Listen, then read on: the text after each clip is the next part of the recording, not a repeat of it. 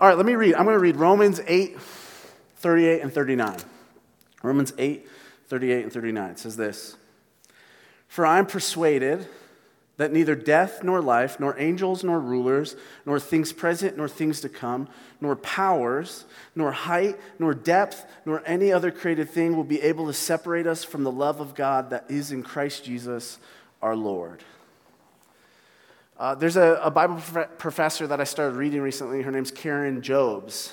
And she has this story about the end of her mom's life that she preached in a sermon that I recently read about this story. And so she was caring for her mom. And so Karen Jobes herself, she's a Bible professor, so she's a Christian. And her mom's a Christian. She's caring for her mom on her, I think, literal deathbed. And as her mom is nearing death, she just started to have this fear creep up in her, as I imagine anybody that's near death has had this fear or even just doubts. And her mom, who's a Christian, says to herself, this fear is, what if eternal life with God isn't real? What if it isn't real? And so while she's having that fear, her mom is having that fear, feeling that fear, she turns to her daughter Karen and she says, what if it isn't real? And she meant all of it, believing in God, Jesus, eternal life, the resurrection. What if it isn't real? And Karen, she's a Bible professor, so she's going through her head. She's flicking through every theological answer. What's the best theological answer to give her mom in this moment of fear near death? And she landed on a very simple sentence, and it was this: Jesus loves you, and he wouldn't lie. Us knowing that is kind of the point of Romans. Us knowing that is kind of the point of Romans chapter 8 at the very least. And a lot of scholars would argue those verses that I just read are the point of Romans 1 through 8. Those verses are what Paul has been trying to get at. Paul wants us to know that Jesus loves us and he wouldn't lie about that. A scholar I really like in the last couple of years is named Michael Bird. He says Romans is a love story about God's love for creation, his love for Israel, his love for his son, and his love for the church. What we've been learning in this series is because of Jesus, through the Spirit, nothing can separate us from the love of God. And Jesus, through his Spirit, by the end of Romans chapter 8, wants us to know that he loves us. And he's not lying about it. These verses, this chapter 8, really Paul was using it for the Roman church, but God, through Paul, wants the church to be sure of God's love. The theological idea is assurance of their salvation. Paul wants them to be sure that God's love is with them.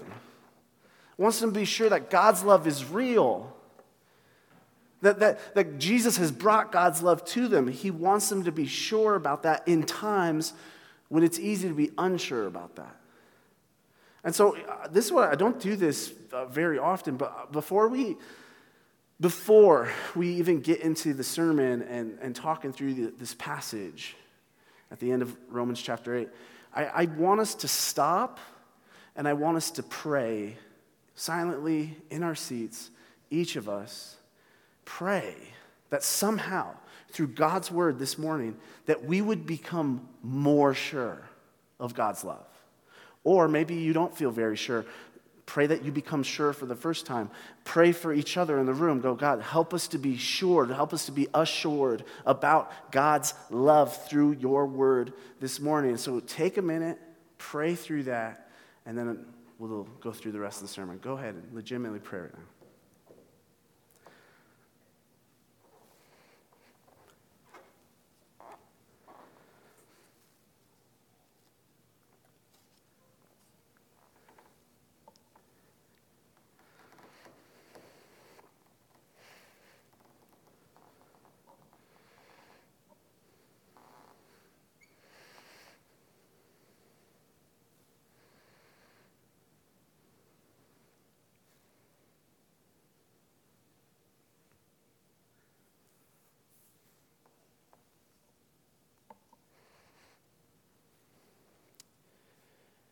God, help us to be sure of your love this morning. God, for those that aren't sure, will you help them to be sure? God, help me to be sure of your love this morning through your words.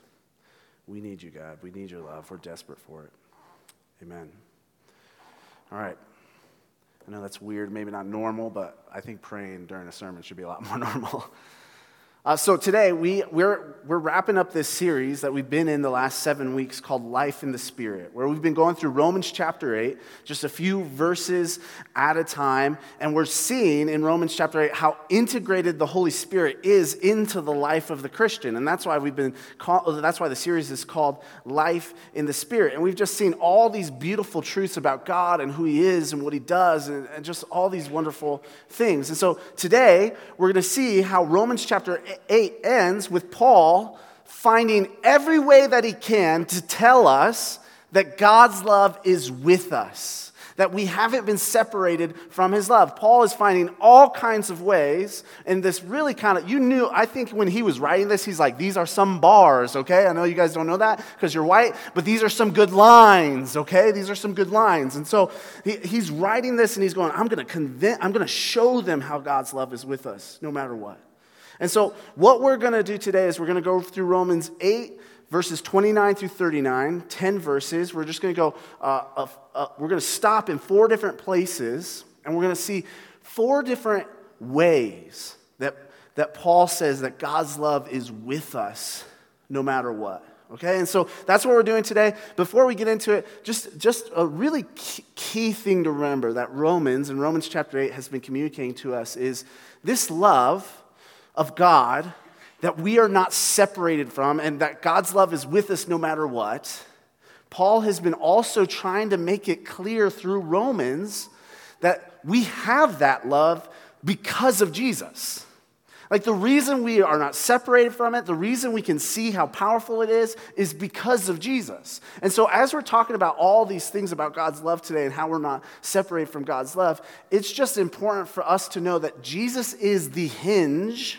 He is the hinge to the how and why God's love is not separated from us for any reason whatsoever. Okay? Jesus is the foundation. But we're going to look at 4 different ways at the end of Romans here that God's love is with us no matter what. So let's hop into it. Let's read verses 29 and 30 is where we'll start. The verses will be on the screen. He says this, For those He foreknew, He also predestined to be conformed to the image of His Son, so that He would be the firstborn among many brothers and sisters. And those He predestined, He also called. And those He called, He also justified. And those He justified, He also glorified. Okay, right away, we kind of have to address a little bit the controversy of these verses. I heard some of you suck in air as soon as I read the word predestined. And very quickly, these verses, for a lot of us in the room, we read these verses and we immediately, our brains get into the free will versus predestination arguments, and we make these verses about the free will versus predestination, or you could call it Calvinism versus Arminianism, like you could call it lots of different kinds of things. But right away, that's what our Western minds want to do. That's what even I want to do when I'm reading these verses.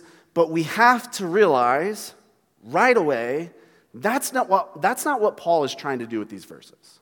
He's not trying to get into that conversation. Now, I think you could use these verses to talk through that stuff and think through that stuff a bit here, but that's not what Paul is trying to do with these verses. And you might be going, oh, this is Anthony, he's just softening it. You know, I read 2 different Calvinist authors this week who said that's not what Paul is trying to do with these verses. What Paul is trying to do here with these verses is he's using these words that we often debate about. He's trying to convince us, he's trying to convince the Roman church and us millennia later, yet another way and another reason that God's love has gotten to you and to us and is with us. Paul is saying that God, before history ever began, has ordained history in a way to get His love to you. That's what he's trying to communicate here. So I would say don't get wrapped up thinking about the free will versus predestination here from these verses. Later, if you want to go through that and think through that a bit more, I think that's great. I think you should. But don't get stuck on that. Don't get wrapped up on that. Get wrapped up on thinking about how God has been thinking about how to get his love to you before time ever existed. That's what Paul's trying to communicate. Before time ever existed, God has been thinking about how to get his love to you. And so this is the first way that these ending verses show us that what Paul is trying to communicate about God's love being with us no matter what. God has ordered history itself to get his love to you. His love it's not some willy-nilly thing. It's not an ancillary thing to who he is. His love is not a surprise addition to history. His love is not weaker than history. His love has been a heat-seeking missile launched toward you before you were ever born. Jesus loves you, and he wouldn't lie.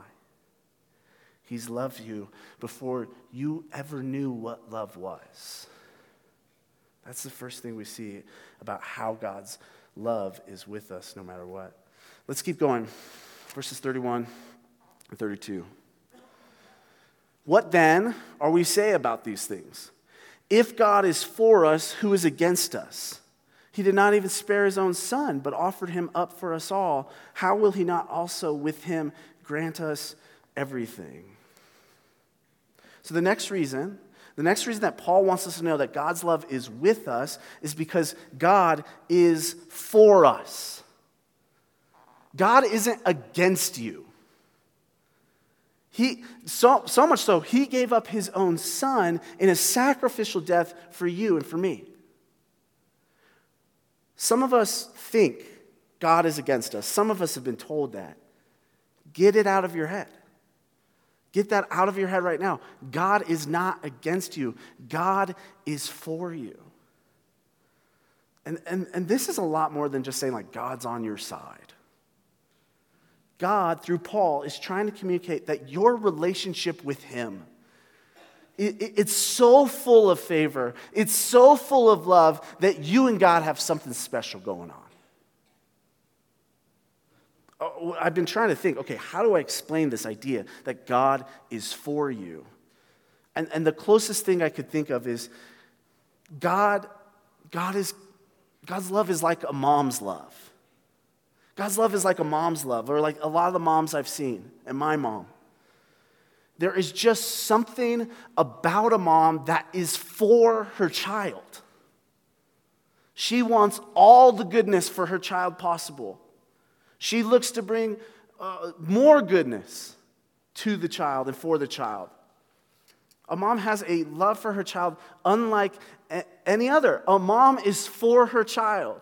And I think that gives us a glimpse into what it means that God is for you. That's what God's love is like for you. He is for you. He's given up his son for you to get his love to you. And that fact, that idea, it is so powerful that Paul is saying you can stand secure in God's love when people around you indeed are against you. He's not trying to say no one's ever against the people of God. He's trying to say even when people are against you, God is so for you that you could stand secure in his love. Which, for any of us in the room that have actually had people against us, we might be reading this and go, well, easy for you to say, Paul. But I would actually say, no, not easy for Paul to say. This guy had a lot of people against him. He had his own people against him. He's like crying out to his own people all the time saying, I was just like you. I didn't see Jesus for who he was. I wish you could. And they beat him for it and did all kinds of horrible things for it.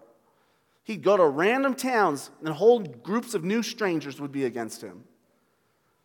So for Paul to say this, that God is for you, it must be true. It must be true. If God can, through a guy like Paul, with that sort of life experience, say, God's for you no matter what? Who can be against you if God is for you? It's got to be true if it can be true for Paul. Let's keep reading. Let's see the next way that God's love is with us. Verses 33 and 34. Who can bring an accusation against God's elect? God is the one who justifies. Who is the one who condemns? Christ Jesus is the one who died, but even more has been raised. He is also at the right hand of God and intercedes for us. Okay, I've read this chapter a lot. I've read this passage a lot. I've heard all of these verses a lot, and I've heard those verses that I just read a lot, partially because it's Romans chapter 8. Lots of people love this chapter. It's their favorite chapter of the Bible. But I've also heard it a lot because it's my dad's favorite chapter of the Bible, and he's told me every single day he could. And so he's always let me know this is a chapter. And so I've heard this chapter a lot, and I have to confess something. All this talk in this chapter about nothing separating us from God's love. All of these years, I was pretty sure that I found a condemning loophole from what Paul was saying, or in what Paul was saying. I thought for many years, I found a loophole, and I thought, well, Paul, you don't really say that my sin doesn't separate me from God. You just say all these other things. You don't really say my sin. And so I thought for many years, I figured it out. Like, my sin actually does separate me from God, and that's when God's love is separate from me. And then this week, as I'm reading these verses and studying these verses, I realized I really missed something crucial all of these years that Paul was saying, and it's this. He says that condemnation can't separate us from God. So when Paul in Romans 8 is talking about condemnation, he's talking about the idea that a charge against you that says you are a sinner, that's what he's talking about when he says condemnation. That we stand condemned before God because of our sin. And in one sense, because of that condemnation, perhaps God's love, like we could be separated from because of our condemnation. But what Paul is actually saying is, no, you can't. Your condemnation, God doesn't condemn you. You can't be separated from God's love because of your sin. That's the point of Jesus. That's the point of what he's done. And if you go through Romans 1 through 8, you're going to see time and time again Jesus making a way in spite of your sin. Jesus making the atoning, sacrificial work for your sin. So, if you're like me and you're like, I found the loophole, my sin separates me from the love of God, Paul would say, no, not if you trust in Jesus. Not if you trust in Jesus. Even your sin can't separate you from the love of God. There's no separation loophole here. So the voice in my head, for years that thought I had found out the lose out on God's love loophole, it was wrong. Your smarts can't condemn you. Your wits can't condemn you. Your friends can't condemn you. Your religious leaders can't condemn you. I, Anthony, your pastor, can't condemn you. Your sin can't condemn you because of Jesus. That's how powerful what Jesus did on the cross was. Now, of course, without Jesus, our sin does condemn us, Scripture says. And of course, we deal with our sin. We've talked about this in this series. Paul has made that clear. We as the people of God deal with our sin, repent from our sin, flee our sin. But we do it in the security of God's love. We do it in the midst of never being condemned by God. And it's important to know that I do think when we turn to sin, I do think it has some kind of effect of making our face kind of turn away from God in that moment in some way. But if these verses are true, it means that even when our face is turned away from God and turned towards sin, that his face and his love is not turned away from us. That's incredible. Because of Jesus, you can't be condemned anymore. Because of Jesus, God is not going to turn his face away from you. So sorry to the voice in my head, which is me, You didn't find the love separated up from God loophole. In fact, for all these years, I ignored the billboard of love in this chapter. Church kids growing up in our church, or adults like me who grew up in the church, I'll look at me. Between you and God, there is no condemnation. You don't have to prove yourself. Your sin is not keeping God's love away from you. Don't believe that lie. Believe the truth that his love is with you no matter what. And when we begin to realize that, the condemnation shakes off a little bit. When we begin to realize that, your heart sees following God not just as this dutiful obedience, but it sees it as love. God won't even condemn you, church. So don't listen to the other voices that do. That's how powerful Jesus is. God's love is with you always. Jesus loves you and he wouldn't lie. Let's keep reading. Verses 35 and 37. Who can separate us from the love of Christ? Can affliction or distress or persecution or famine or nakedness or danger or sword? As it's written, because of you we are being put to death all day long. We are counted as sheep to be slaughtered. No. In all these things we are more than conquerors through him who loved us. Paul really, really wants to make sure that these Christians know that even the ugliest things of this world cannot keep God's love away from you. For them, those things that Paul just listed, they were much more common realities. And so I could imagine if I was in any of those situations, I probably would be like, I don't know if God's love is with me. And Paul wanted to make sure, no, it's with you.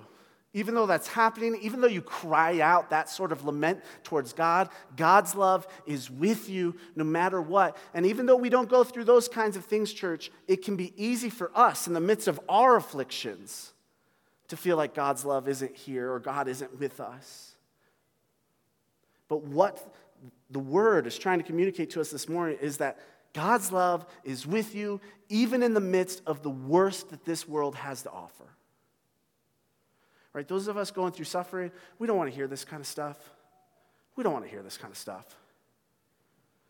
But for those of us who have gone through suffering and have remembered this promise of God and remembered this truth, that his love is with us, even in this isolating moment of suffering, when we've remembered this promise in the midst of it, it's made suffering a little bit easier. It's made suffering have a little bit more hope. It's made suffering a little bit more possible. It's made us feel a little bit more secure. Nothing you're going through keeps God's love away from you, church. Nothing you're going through. God has not left, even though it can seem like he has through and in suffering. His love is so much with you that it says that you are more than a conqueror. In the Greek, you could really translate that, you are a super conqueror, or a mega conqueror, ultra conqueror, something like that. Like if we were translating it just totally literal. You are a super conqueror. I think what Paul is trying to say is like, when it seems like life is conquering you, that's not true actually. You are a super conqueror over life because of Jesus. That's the truth. That's the reality. When it seems like life is conquering you, I know it seems that way, that's not what's actually real.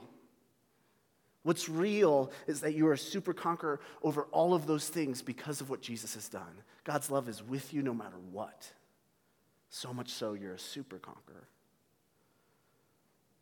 We can know the love of God even in the midst of turmoil. And if we have a hard time knowing it in the midst of turmoil, we can at least know his love is there with us.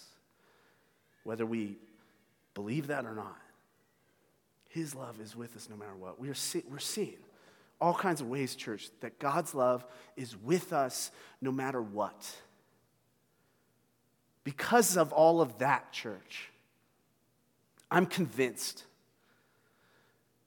that death itself, that nothing in your life, that some angel can't come up to you, that governmental rulers can't stop you, that things happening in your life right now, that things that are going to happen to you 10 years from now, that the powers of this world, that they can't get to you, that if someone took you and put you to the heights of the universe, just the heights of the universe if that was possible, and put you there, that cannot, and if someone else decided to take you and put you in the depths of the universe, that cannot, and that nothing else that's in creation, anything that you can come up with, none of it can separate you from the love of God in Christ Jesus our Lord.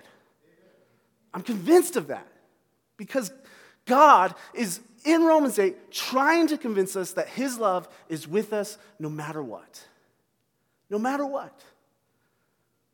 I want to close by reading this really beautiful quote.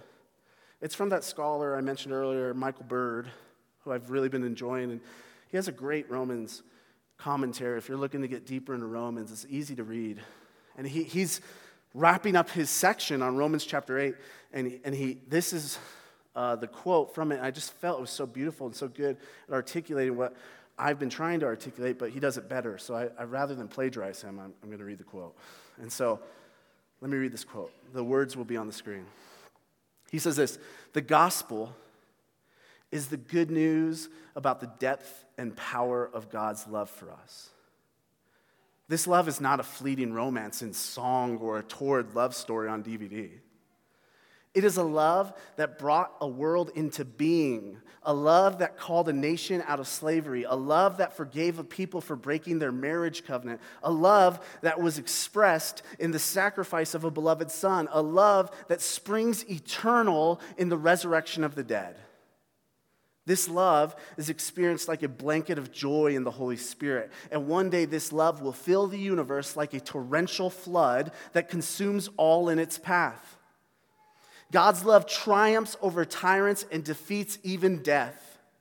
God's love is like a light shone into the darkness, which the darkness cannot overcome. The day when God is all in all is the day when God's love conquers all. When people in the world cry out, 'I want to know what love is,' we can tell them that real love is from God, seen in the self-giving actions of Jesus and experienced in the fruit of the Holy Spirit.